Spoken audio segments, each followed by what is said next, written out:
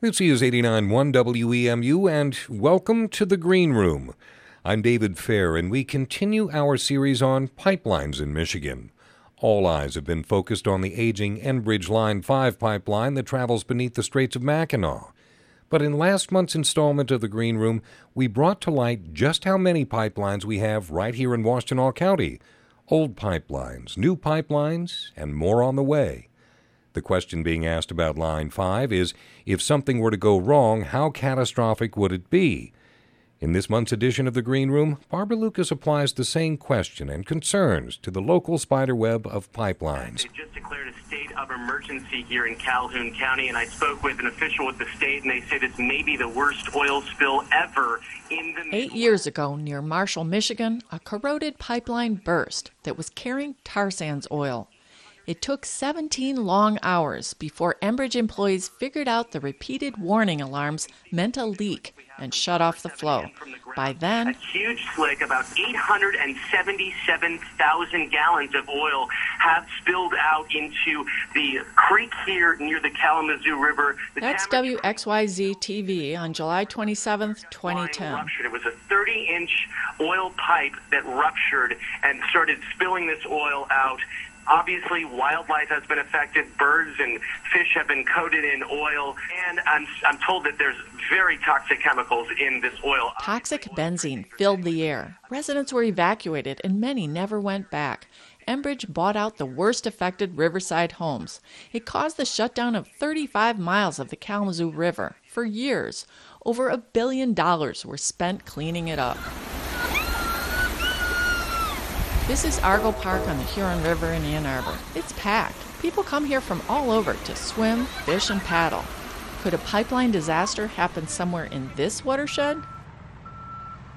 It's about 3 feet above one of our larger county drains, the Cook and Warner Drain. Evan Pratt is Washtenaw County's Water Resources Commissioner. We're on Platte Road, where Enbridge's Wolverine pipeline comes out of the ground and crosses a county drain. Pratt says he's been after them about it. He's concerned that not being buried, it could be damaged by a falling tree or a car and leak into the stream below. So it's a good thing that they've finally agreed to put additional guardrail up to make sure that nobody can run off-road and bang into it.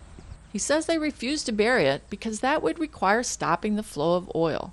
Pratt has seen a downside to the urgency to get the product to market. A number of, I'll say, just careless errors that appear to us to be from a contractor trying to hurry up. He says these errors have caused damage to water mains, sanitary sewer pipes, and roads. There are several locations where our office had to require the work to be redone. He says it's been challenging to keep on top of things during the installation of all these pipelines. We have an unusual amount of pipelines in our county compared to any of our neighboring counties. He says it's because the fossil fuel products are headed to Detroit and Romulus, a big transfer center for the energy companies.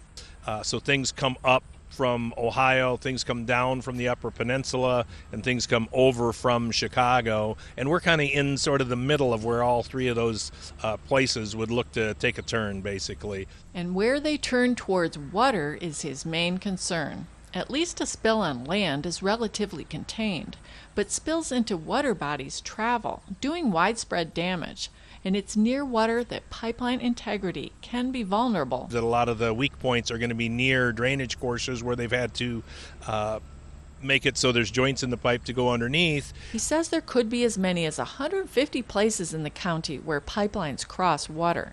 Regardless of where it's located, even a small leak can be a big concern, like in 2015 in Linden Township. There was no spark or flame, it was just a leak, a small hole ruptured. He says the hole in the ground caused by the escaping gas was colossal. I'd say you could probably fit 10 of my cars in it quite easily. Luckily, no one was hurt, and luckily, the sound was so loud, like a jet plane, it was easy to find and diagnose. It's the clandestine leaks that Pratt fears most. Oil could bubble up into the bottom of a creek. You might never see it. The pipeline we're seeing here now is like the one from Kalamazoo. It's the tar sands product. He's concerned about having something happen and not being aware of it for hours and hours and hours or even days on end. He's especially worried about older pipelines that maybe weren't constructed to the same standards, and they may or may not have a good sense of where any of the weak points are in these pipes. He says when they run sensors through pipelines, they do find that there are certain areas where there's, they'll call it pitting or pocking. Even with all these potential problems, Pratt says transporting by rail or truck instead is not benign either. Probably fair to say, especially a newer pipeline is a safer way to move hydrocarbon products if that's what has to be done. That's the monthly test of the county's warning sirens. How might this emergency alert system help in the event of a pipeline leak? We are currently covering over 80% of Washtenaw County's population with the sirens that you see on this map now. Dave Halteman, Washtenaw County's Emergency Services Director, says the sirens mean people should go inside and check local radio and TV for instructions. He shows me a room with a huge table with about 20 chairs. Engraved name placards at each seat read Red Cross, Road Commission, Public Schools. Like if there's an emergency, you'd all be... Yeah, if there is a large-scale event, disaster, or some other event, we would activate the Emergency Operations Center, the EOC, and representatives from the various disciplines, fire, EMS, public health. They all play a role in that response. So we bring them into this room. This is where the decision-making is done. On the table is a binder chock full of procedures for pipeline issues.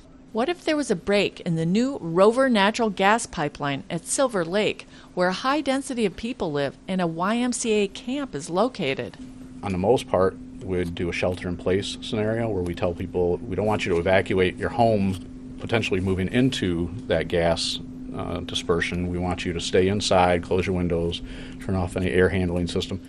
Although wanting to leave the area might be a natural reaction.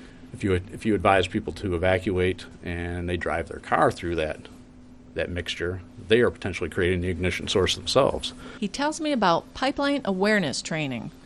And we attend that regularly, like every year, just to keep fresh on what the current events and the current pipeline protocols are. He sees that as crucial in light of what happened in Marshall in 2010. Although 911 calls came in reporting a petroleum stench, local authorities couldn't see a leak. They weren't informed the pipeline contained tar sands oil that sinks instead of floats. Maybe things are different now? And we also get updated plans from them each year at that meeting. Sounds like you feel pretty confident. Yes. Yeah. Again, I see many more other accidents along the roadways that happen much more frequently than a pipeline issue. Over 2/3 of U.S. oil, and virtually all our natural gas, is moved by pipeline. As far as if you were to compare the number of incidents to the amount of product that is transported, it's very minute. For instance, the Nexus pipeline that runs through Washtenaw County is designed to deliver 1.5 billion cubic feet per day. And that's just one of the county's 6 different pipelines. Moving it all by rail instead would require a lot more trains. And the same goes for trucks. It would be a constant stream of trucks, and it would be much more hazardous. Apparently, when it comes to transporting something as hazardous as oil or gas, there are no easy answers. In the Green Room, I'm Barbara Lucas, 89.1 WEMU News. Next month, we'll hear from Enbridge and DTE Energy about the work they do to keep pipelines as safe as possible. The Green Room is heard on the last Friday of each month, and you'll find our archive of shows at WEMU.org. I'm David Fair, and this is 89.1 WEMU FM and WEMU HD1 Ypsilanti.